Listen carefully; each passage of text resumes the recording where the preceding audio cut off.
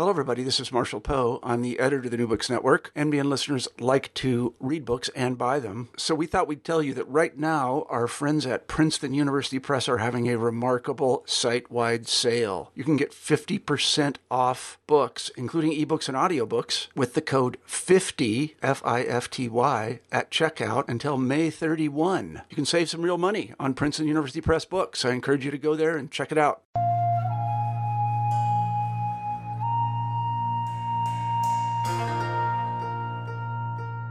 Reiko Onuma's Unfortunate Destiny, Animals in the Indian Buddhist Imagination, published by Oxford University Press in 2017, is a masterful treatment of animals in Indian Buddhist literature.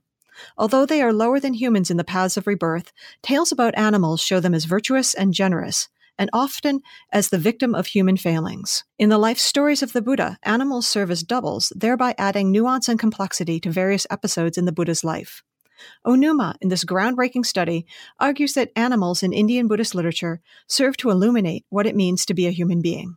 Welcome to the show, Reiko. Thanks. Thanks for having me. Let me start with some background questions. Could you tell us how you got interested in Indian Buddhism? Sure. So I first got interested in India as an undergraduate, and it's kind of a long and convoluted story, but basically I was a junior at Berkeley, and I was a psychology major, and I did not like my major, but it was kind of too late to do anything about it because it was already halfway through my junior year. And so one day, a friend of mine told me this story, which in hindsight, I realized was a completely ridiculous story about a friend of his. What he told me was that this friend of his was traveling in India, kind of doing the backpacker thing. And one day he hiked out into the jungle and he came across this old abandoned temple that was all overgrown with weeds. And he went into this temple and he had this kind of magical encounter with a monkey. I won't even tell you the details of the encounter because it's so ridiculous. But at the time, I was like 20 years old and I just thought, God, India is so cool. I should learn something about India. And I just happened to be at Berkeley, which of course is a major center of South Asian studies. I'm sure I didn't realize that at the time. And so the following term, I took Introduction to Indian Civilization, and I absolutely loved this class. And so from then on, I took nothing but classes about India with Bruce Prey and Robert Goldman and Sally Sutherland Goldman. And of course, my very favorite professor of all, the amazing Padmanabh Jaini. Mm-hmm. And then about halfway through my senior year, I also announced to my Asian parents that I was going to have to go to college for a fifth year because I was determined to add a South Asian studies major to my psychology major. And of course, they weren't very happy about that. So I ended up majoring in South Asian studies. And then as soon as I graduated, I went to India for a year on an American Institute of Indian Studies Hindi language fellowship. And I lived in Benares for a year and absolutely loved it. And then when I came back from India, I started graduate school. My first year of graduate school was actually at the University of Chicago in the South Asia department.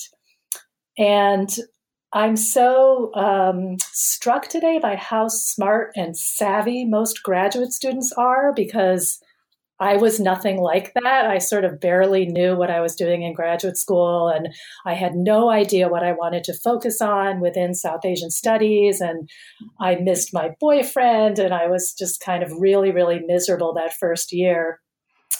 And I'll always be eternally grateful to Frank Reynolds, because one day he sort of pulled me aside towards the end of that first year and said, you know what? I don't think Chicago is for you. I think you would be much happier somewhere else.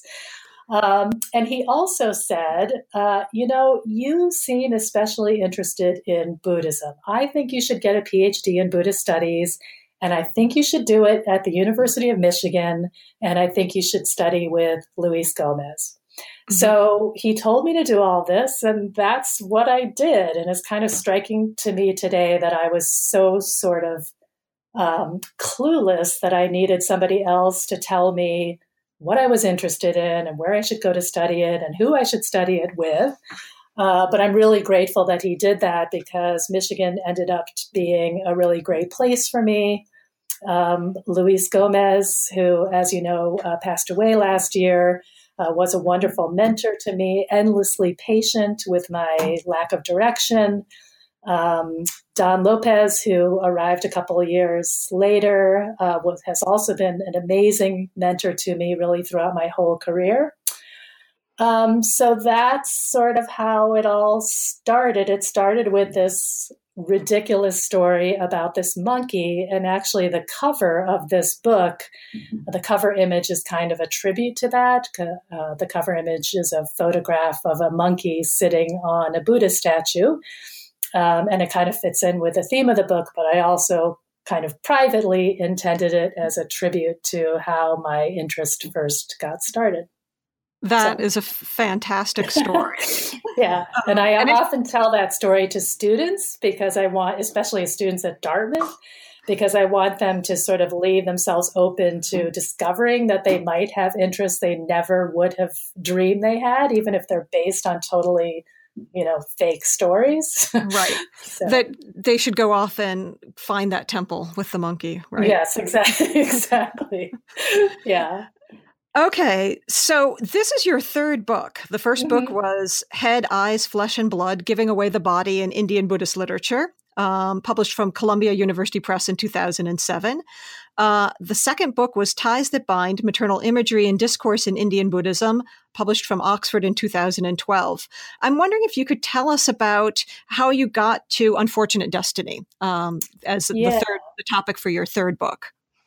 Yeah, so actually there's a very kind of straightforward progression. The first book was about Jataka's previous life stories of the Buddha involving the theme of bodily self-sacrifice. And I've always been really interested in those stories, especially for their extreme physicality and their kind of the way in which they almost lovingly dwell on these incredibly gory scenes of self-mutilation. And Buddhists in India, as I'm sure you're aware, were kind of obsessed with that theme. And so that was, the first book was based on my dissertation, which was on that topic.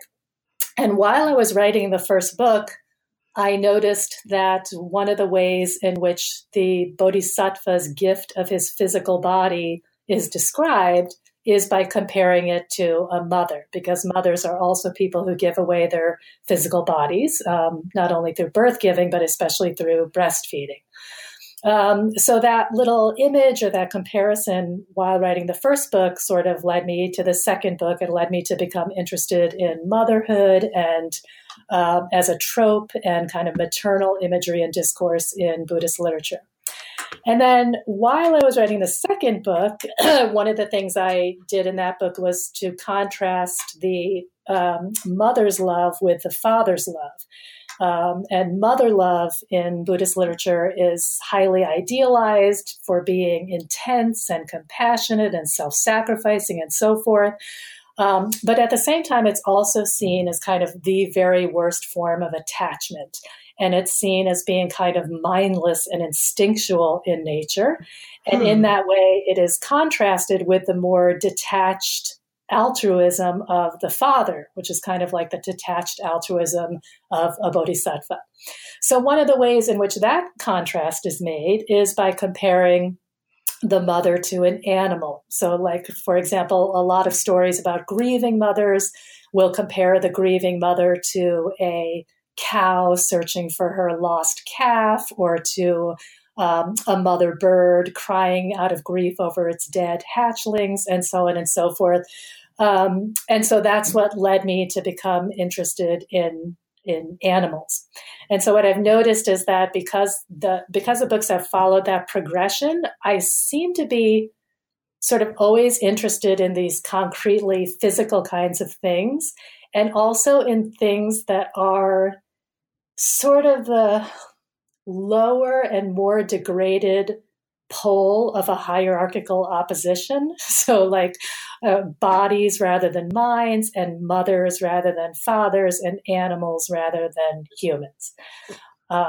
So that's how I got to animals. It's not really a natural topic for me, because as I noted in my acknowledgments, I'm not really a huge animal person, but I did find the process of writing the book super interesting. Right, that's great.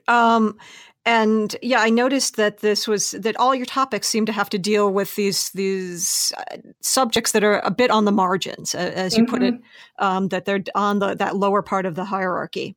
I'm wondering if you could say a little bit about how you approach a project like this. Once you decided that you wanted to work on animals, how did you go about deciding which stories to use and what to focus on?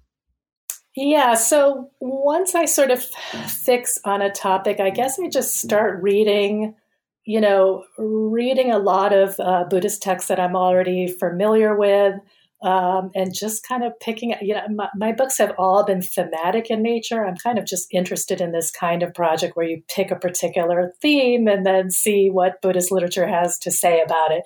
And I for the last 2 books, I've been using mind mapping software, where I just start reading a lot and gathering images and gathering tropes and seeing the ways in which they're used and what texts they come from. And I just start mapping them on a mind map.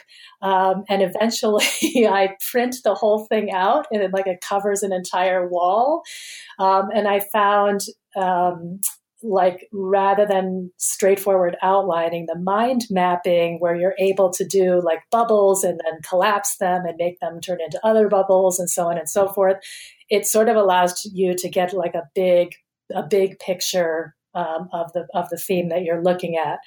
And so that's what I did. And then I gradually started to come up with the structure of the book, which sort of is divided into what I see as kind of different strands of the Buddhist discourse on animals that shouldn't necessarily be treated together, or at least an attempt should not necessarily be made to try to reconcile them with each other, but rather to see them as different voices coming from different concerns. That's really, really cool about the mind map. I'm imagining now this entire wall covered with the themes that you want to pull out from the texts. Yeah, it's pretty scary. So, turning to the book itself, in chapter 1, you began by laying out the differences between animals and humans. So, can you tell us what these are? What are the key differences in the Indian Buddhist context? Yeah, so as you know, the human rebirth in the world of samsara, we have either 5 or 6 realms of rebirth. And 2 of those, human beings and gods, are classified as, in Pali, sugati, or fortunate destinies, what I translate as fortunate destinies or good rebirths, brought about through positive moral deeds and involving generally kind of pleasant situations. And then the other 3, animals, ghosts, and hell beings, are what I translate as unfortunate destinies or durgati, brought about by negative moral deeds and involving generally unpleasant situations. So one difference is, the fortunate versus the unfortunate destiny, and the way in which human beings, have kind of an optimal balance between happiness and suffering, whereas the animal rebirth is very much characterized by kind of unrelenting suffering. I think the biggest difference maybe between animals and human beings comes from a passage that many people have cited, a passage from the Milinda Punha, which makes it clear that the primary distinction between animals and human beings is that animals lack prajna, which is often translated as wisdom, which I think is a good translation when you're talking about specifically a soteriological context. But when it's used to distinguish animals from human beings, I think it has a much wider sense. I translate it in the book as higher mental faculties, and really including kind of reason, insight, discriminative knowledge, discursive knowledge. This is kind of the largest difference between them. And the lack of prajna, leads to a bunch of other differences. The lack of language among animals seems to be a huge one. The fact that they lack language and therefore they lack, the ability to plan and reason and strategize. But also the recognition of social categories and social boundaries that are kind of enabled by language. And then those two things together, the lack of prajna and the lack of language, lead to a serious lack of moral agency. So they're not really able to engage in intentional acts of moral self-cultivation. They're not even able to be truly immoral either. In the Abhidharmakosha, there's a passage which says that they're not capable of restraint, and they're not even capable of lack of restraint, because they just lack that ability altogether. So they're lacking in moral agency, they're lacking in language, they're lacking in prajna. Their lives are characterized by lots of suffering.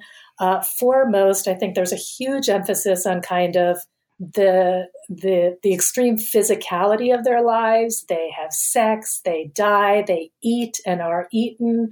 In Indian thought in general, there's kind of this huge emphasis when it comes to animals on eating and being eaten. Predator and prey, grass eaters and meat eaters, the law of the fishes, kind of the law of the jungle. And so all of that kind of lends into or kind of contributes to their moral degradation as well. It's kind of, on the one hand, they lack moral agency, but on the other hand, because they are constantly eating and being eaten, and because they also are characterized by mindless promiscuity and lust and incest, they're also kind of morally degraded beings. So my whole point in chapter 1 is to really paint a pretty dire picture of the animal realm of rebirth, which I think is kind of the standard Buddhist doctrinal and cosmological view. And then, of course, in a lot of the rest of the book, I then go on to complicate that. But I thought it was important in the first chapter to really emphasize that, because there are some kind of more popular writers on Buddhism who tend to take a way too optimistic view of Buddhist thinking about animals, and kind of emphasizing that, because humans can be reborn as animals and animals can be reborn as humans, they're really the same and they're equal. And I don't think that's the case. Right. And so one of the key takeaways, as you've pointed out from chapter 1, is that animals, as they lack this moral agency, it's very hard for them to move forward, right? Mm-hmm. So in the second chapter, you turn to one of the ways in which that they can move forward, and you talk about the importance of catching sight of the Buddha. Mm-hmm. How does this work? So this is a topic that Andy Rotman and others have written about as well. But when you look in Buddhist literature for stories about animals really making some kind of progress and getting out of the unfortunate situation that they're in, which is said to be very, very difficult, what you generally find is a particular pattern where they have to be in the physical presence of the Buddha. They look at the Buddha, is kind of reflecting the importance in India placed on darshana in general, vision or seeing. So they look at the Buddha, and as soon as they look at the Buddha, their chitta, their mind or their heart, spontaneously gives rise to prasada, which is usually translated as faith, but can also mean kind of serenity, clarity, a sereneness, calm, etc. So they look at the Buddha, and through the kind of power of his presence and his charisma, their heart or their mind spontaneously gives rise to a state of faith or serenity. And then usually they die pretty quickly. After that, they die, and then they're reborn in one of the lower heavens of the Buddhist cosmos. And that seems to be, when I look for stories in Buddhist literature about animals, getting out of their unfortunate situations, that seems to be about the best that they can do. Coming into contact with the Buddha, giving rise to prasada, and then being reborn as a deity in one of the lower heavens. What I think you don't see is the animal's ability to really engage in any kind of intentional self-cultivation, because that's a prerogative that seems to be reserved for human beings. And you also, in a lot of these stories, and this is kind of what I talk about in chapter 2, you see this kind of lingering desire to make sure that you place limits on what the animal can achieve within the body of an animal. So if they are able to attain rebirth in heaven, and maybe in a later life they go on to attain one of the soteriological goals like stream entry or once returnerhood or something like that, it's always made very clear that that was not a result of what they did as an animal. That was the result of something they did in a long ago life when they were a human being. So on the one hand, I feel like there's this kind of compassion for the lowly state of the animal. There's some attempt to give them a mechanism whereby they can better their situations. But at the same time, there's this sort of lingering anxiety to make sure that they cannot attain too much, because one of my arguments in the book is that thinking about animals is really used to reflect on what it means to be human and what's special about being human. And so limiting what the animal can achieve as an animal kind of safeguards the prerogative and the uniqueness of being a human being. So these animals that you talk about in the second chapter are in some sense regular animals, I guess I would say, because in the second part, you turn to Jataka tales that feature speaking animals. Mm-hmm. So chapter one is sort of the animal realm of rebirth as a doctrinal category, and then chapter 2 is sort of, given that miserable situation that animals in, what's the best that an animal can hope for? And I show that it's very limited. And those are kind of generic. I focus on 5 stories in that chapter from the Divyavadana and the Avadana Shataka, and those are all kind of ordinary animals, and none of them has a name. They're just described as the bull or the black snake or the buffalo, and so forth. So those are kind of, that's all part 1. And then chapter 3 gets into part 2, where I turn to what I really consider as a completely different category of animals, and that is animals in the Jatakas. Right. So chapter 3, the first chapter in part 2, you focus on human violence towards animals. Mm-hmm. What can we learn from these stories? So I was interested in animals in the Jatakas in general, and especially animals in the Pali Jataka collection, where they're just so pervasive, appearing in really almost every story. And I was interested in the way when I went and looked at what people have said about animals in Buddhism and animals in Buddhist literature, there was this constant need to say, well, the animal realm of rebirth is this miserable, low state, et cetera, but, the animals of the Jatakas are a little bit different. So over and over again, there was this emphasis on how the animals in the Jatakas are different. So I really wanted to explore that. So I think what makes them different is the fact that they're highly anthropomorphized, and especially the fact that they speak. The animals in the Jatakas generally speak. They often speak to human beings as well as to other animals. And I think once you allow them to speak, you give them a voice, and then you're able to see kind of a different perspective. And that's what I really started to see once I really started looking at the animal Jatakas in the Pali collection, was that we're getting a totally different perspective than the kind of doctrinal view that I dealt with in chapter 1. And one thing I did was to sort of pay attention to what it was that they were speaking about. And chapter 3 is about how, in many cases, what they're speaking about is human abuse and cruelty and exploitation of the animal world, and the way in which it is pervasive, the way in which is utterly taken for granted.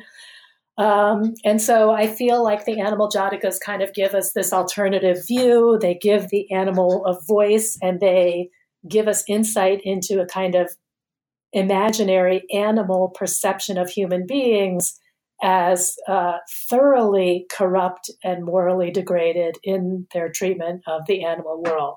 So that chapter looks at a bunch of different Jatakas dealing with meat eating and hunting and trapping and ensnaring and just outright kind of senseless animal cruelty, animal sacrifice, the criminal punishment and execution of animals, all these different themes that are dealt with in these stories, but that are treated from the animal's point of view, which is enabled by the fact that they speak.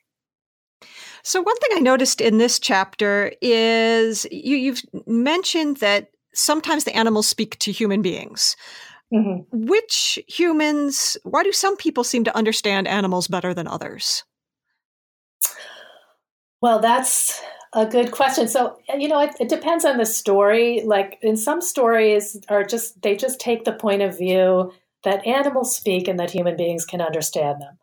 And then in some stories, the animals don't speak, and the humans don't understand them. And then in some stories, there's also a theme of particular people who are able to understand the cries of animals. And so the animals don't speak, but certain human beings are able to interpret what their animal cries mean. So it really kind of depends on the story. But one thing I am interested in is sort of that I don't explore in a systematic way in the book, but I maybe possibly hope to do in the future, is just this whole issue surrounding animal cries versus human language, and how difficult it is to translate across that divide and to communicate across that divide, and the tragedies that are brought about through miscommunication. So in chapter 4, we might say that that's a more optimistic view of the animal-human relationship, because you talk about animals that save human beings. I'm wondering if there's one of these stories that you could tell us that you think is exemplary for this type of story. Yes. Let me just think for a minute here. Yeah. So the Negroda Biga Jataka, which is a story in which a deer king, through the fact that he's able to speak and through his noble and compassionate nature, manages to convert a human king kind of to the side of virtue. And he manages to make the king be a good king and learn the proper dharma of kingship. And in the process, he also manages in a very explicit way to get the king to grant security to all animals within the kingdom. So what I was interested in there, and I kind of tried to connect it a little bit to animal rights theory, is the way in which, speaking animals, because they are kind of human-like, they implicitly blur the distinction between humans and animals. And by blurring that distinction, they kind of enable a sort of communion between humans and animals that is otherwise impossible. And so the deer king in this story, through his human-like behavior and through his nobility and his compassion and so forth, is able to get the king to grant him security for his own life. And then he says, well, okay, you've granted me security. What about the other deer? And then the king grants security to the other deer. And then he says, well, what about the birds? And what about the fish? And what about other four-legged creatures, etc.? So it's blurring the distinction between humanity and animality, and then using that wedge to extend the king's circle of moral concern until it includes all sentient beings. And it's kind of similar to what's known in animal rights theory as the argument from marginal cases, which is when you kind of invoke the case of marginal human beings, or what I would say are animal-like human beings, such as very young infants, to show that if you're maltreating animals based on their lack of rationality or their lack of personhood, then you should be willing to eat babies as well. So it's showing that our mistreatment of animals really has no logical or rational basis to it, that it's just purely speciesist in nature. So whether you invoke like an animal-like human being or a very human-like animal, it's kind of a strategy you can use to blur the distinction between humanity and animality, and then get somebody to widen the circle of their moral concern, and then come to see that, I quote this famous line from Jeremy Bentham, who said, the question is not, can they reason, nor can they talk, but rather, can they suffer? So that presumably in a Buddhist worldview, the only criterion that should be governing our treatment of other beings is their ability to suffer. So chapter 4 is sort of about animals who use language in order to do all of those things. And again, kind of use language to call humanity to a higher moral standard and to ask humanity to live up to its unique moral capacities. So in part 3, you then turn to some very special animals that are doubles of the Buddha, as you put it. And in this section, you discuss a horse and 2 elephants. Mm-hmm. Could you start by telling us about the horse that is the scapegoat for the Buddha? Yeah, so chapter 5 is about the horse Kantaka, and he is the horse belonging to Prince Siddhartha, the Buddha, when he's a bodhisattva. And he plays a very crucial role in the prince's great departure, that is to say, his renunciation of the world and his setting out on the path that will eventually lead to him becoming a Buddha. I've always been really interested in Kantaka as a character. And I've been interested in, first of all, the way in which up until that moment of Prince Siddhartha's final break with his worldly life as a prince, up until that moment, there's this consistent effort to identify Prince Siddhartha with the horse Kantaka. So, for example, the horse Kantaka is one of the 7 co-natals. These are 7 objects or beings or things that come into existence at the very moment that the bodhisattva is born. And so he's identified with the bodhisattva in that way. During the bodhisattva's great departure, the horse plays this really active role. He knows what's going on. He is in agreement with it. He wants to help the prince renounce the world. And the prince himself talks to the horse and kind of gives him credit for this important role that he's going to play. So there's this total fusing together of the bodhisattva and the horse. Then you get to that scene where, Okay, continue on. I got something that said on my end that we lost connection to the server. Oh. So I am not sure where that happened, but can you go back and start the horse over again? I'm sorry. Okay. Are we connected now? We're now connected, and I just caught it out of the corner of my eye, so I'll have to have them edit this section out. Okay.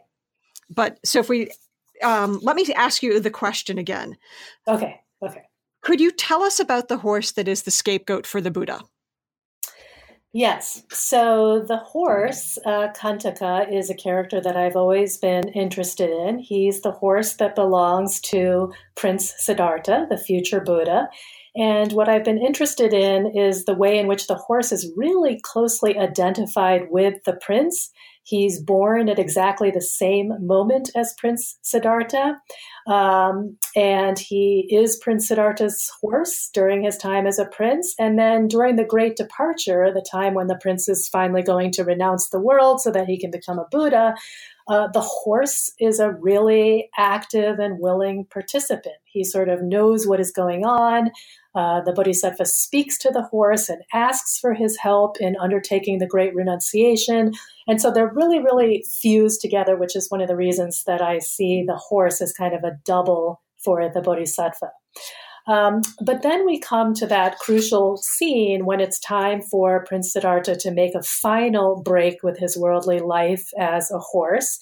And there I've always been really intrigued by his last interaction with the horse, where, of course, because the horse is an animal, they don't say anything. It's not a verbal conversation, but it's a really emotionally powerful scene. The horse licks the prince's feet, and the horse weeps, and the prince reaches out and strokes the horse, and then the prince retreats, and in some version, not in all versions, but in some versions of the story, as soon as the horse can no longer see the prince, he dies. So the interpretation that I kind of develop in this chapter, and I do mean this loosely, this whole idea of the horse as a scapegoat, but I feel like the horse in that scene kind of becomes the container for all of the turbulent emotions surrounding Prince Siddhartha's renunciation of his worldly life as a prince.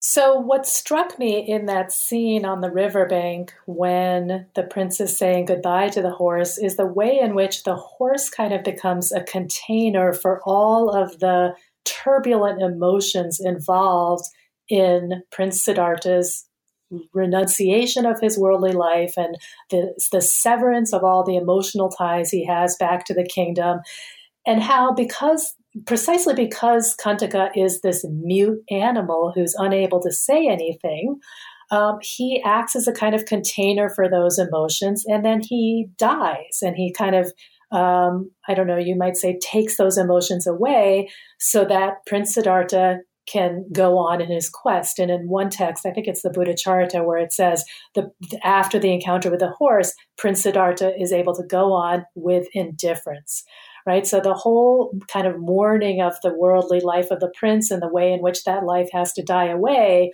to me, is embodied in that incredibly poignant scene with the horse, and the scene relies for its power on the fact that the horse is a mute animal. And so no comment is kind of called for, and no argumentation or logical discourse about renunciation is called for. You're just allowed to linger on that scene. And then in other versions of the story, the horse doesn't die at that point. The horse actually returns to Kapilavastu with Chandaka, the charioteer. And there too, I see the horse acting as a scapegoat, because one of the things I never really noticed before, but really noticed this time around when I started looking at Buddha biographies, was the way in which the horse becomes kind of a target for all of the loved ones that the prince has left behind. So Prince Siddhartha's wife, Yashodhara, actually throws her arms around the horse's neck, and she weeps, and she expresses her grief to the horse, but she also expresses a certain amount of anger and blame and vitriol. The Buddha's father, King Shuddhodana, does the same thing. He also weeps and expresses grief and anger at the horse. And then shortly after that, the horse dies of grief. So I feel like there's a kind of sacrificial logic going on here. And I'm thinking especially about Vedic sacrifice, where, you know, the sacrificial animal is first closely identified with the sacrificer. And then, but the animal is a substitute for the sacrificer. The animal dies in place of the sacrificer. And somehow that death leads to a kind of profound transformation of the sacrificer, rebirth of the sacrificer. As well as, in some cases, taking away the sacrificer's sins. And I feel like all of those features of animal sacrifice, both Vedic sacrifice and more generally, fit perfectly with how Kantaka is functioning in the story. And of course, the final element in that sequence is to reward the scapegoat, to compensate the scapegoat through some kind of divine reward. And we have that in the case of Kantaka because he's immediately reborn in heaven. And once he's reborn in heaven as a god who can talk again, there are several texts in which he just goes on at enormous length about kind of how willing he was to aid in the prince's renunciation and what a wonderful reward he's now experiencing. So it's almost as if you want to be assured that a sacrificial animal goes about its death willingly, that it's a willing participant, and you also want to be reassured that it gets a more than compensatory reward.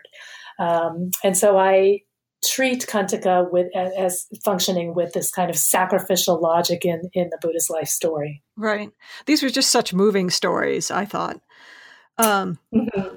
The first elephant that you discuss, you call a mirror for the Buddha.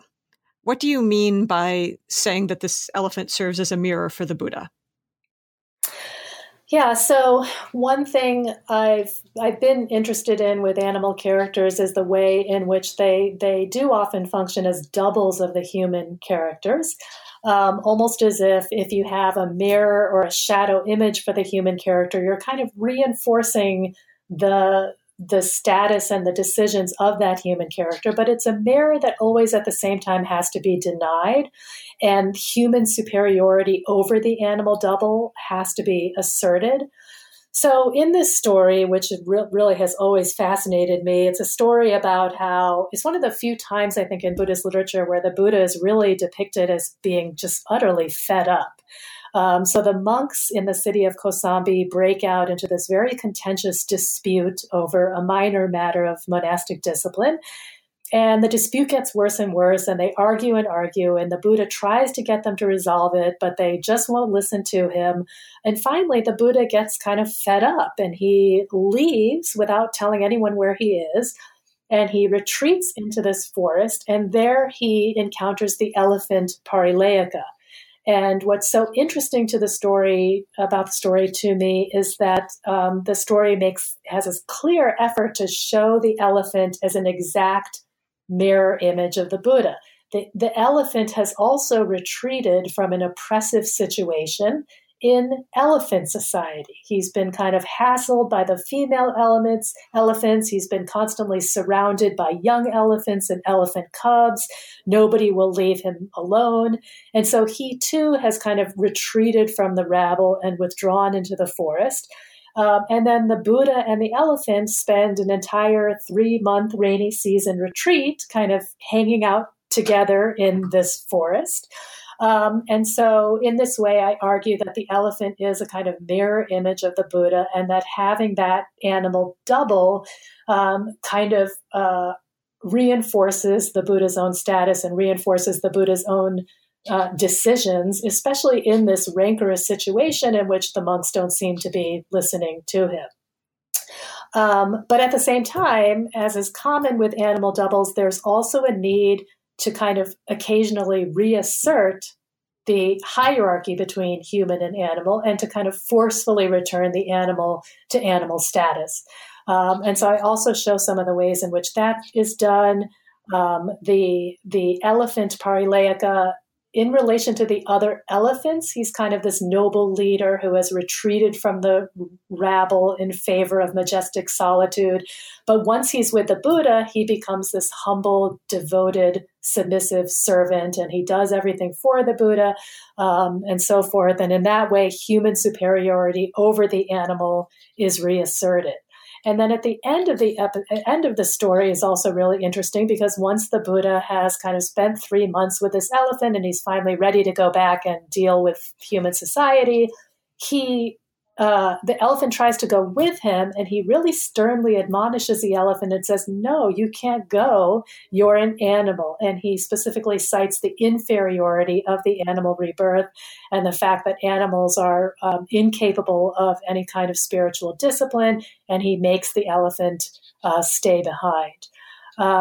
So it's in these senses that I see the elephant as a mirror. On the one hand, he's a mirror image who is kind of reinforcing the Buddha's status and the Buddha's decisions in this episode. But on the other hand, it's a mirror that also remains transparent, because at regular points throughout the story, the animality of the animal is kind of forcefully reasserted. Right. So the second elephant, you use a different term for. You call this elephant a billboard for the Buddha. How does this function differently? What function does this elephant serve? So this is the famous episode in which the Buddha's cousin, Devadatta, the schismatic monk Devadatta, tries on 3 occasions to assassinate the Buddha. And one of those involves this maddened elephant. He sets a maddened elephant named Nalagiri on the road where the Buddha is walking, thinking that Nalagiri is going to kill the Buddha. But his plans are foiled because the Buddha just walks right up to the maddened elephant and reaches out and strokes the elephant with his right hand, and the elephant is instantaneously tamed. So what I'm looking at there is kind of the way in which that episode is engineered by the Buddha as this kind of grand public spectacle. There's a huge crowd of people witnessing this. The Buddha insists in a very macho kind of way that he alone is the one who's going to tame this maddened elephant. He kind of belittles his male disciples for being kind of not as powerful as him. And so I argue that in the taming of the elephant, it's kind of a really condensed and potent image of the entire path of Buddhist self-transformation, encapsulated in a single instant.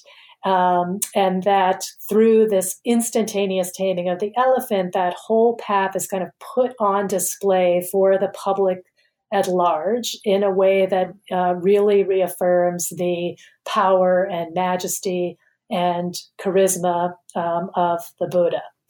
And on the one hand, I think running throughout all of these chapters is this simultaneous human identification with the animal, but also this assertion of hierarchy.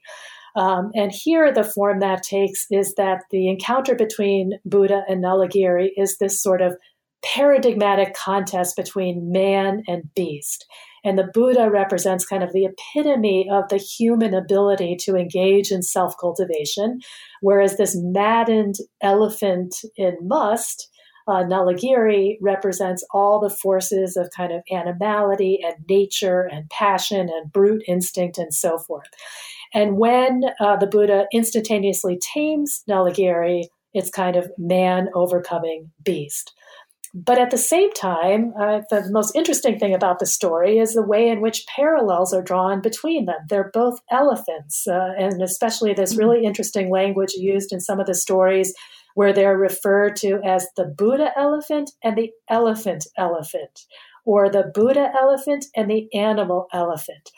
And so the argument I make there is that the beast that needs to be tamed is, of course, really the beast within man himself, or man's own beastly nature.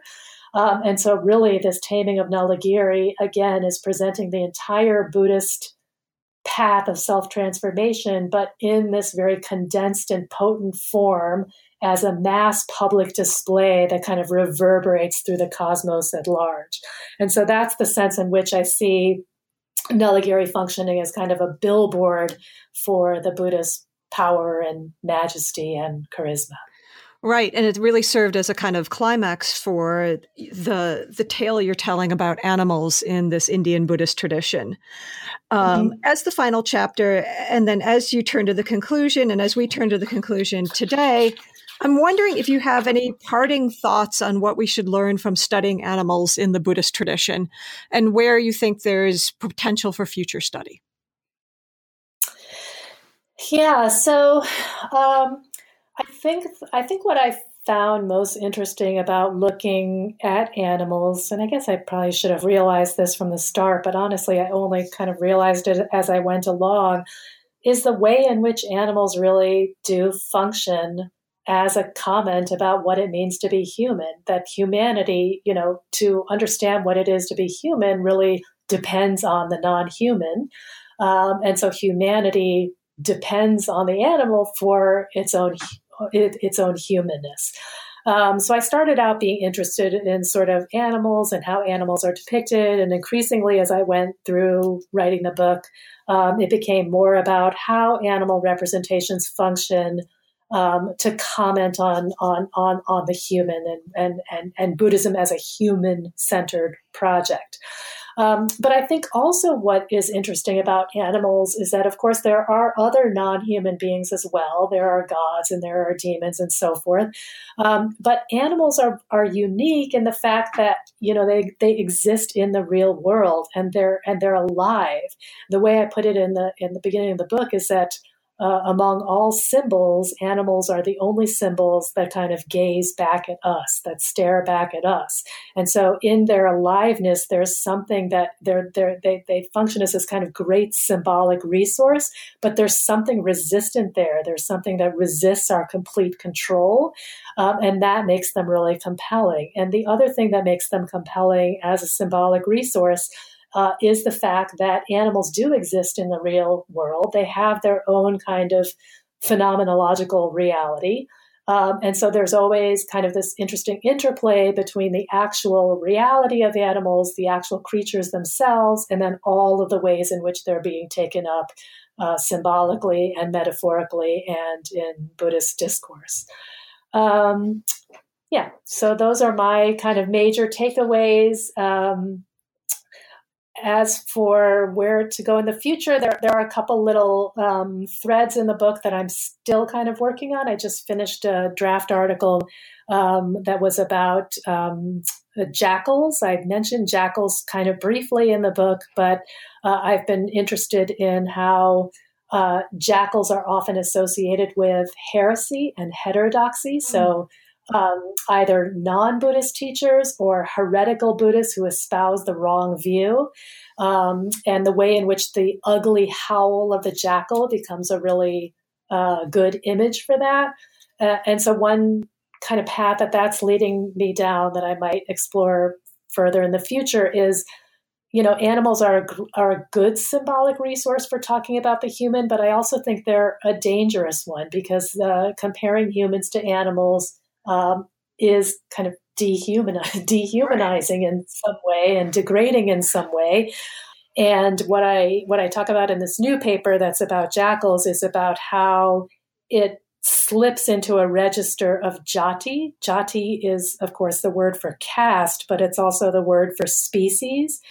And so when you compare human beings to animals, you kind of almost naturalize their bad points and their bad qualities and start to suggest that they are kind of irredeemable as a matter of birth.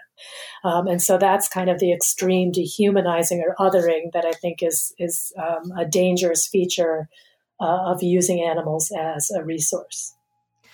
That sounds fascinating, and I know that I will look forward to reading that article when it appears. I think that I would like to thank you for a very fascinating conversation and for making time for the new books in Buddhist studies.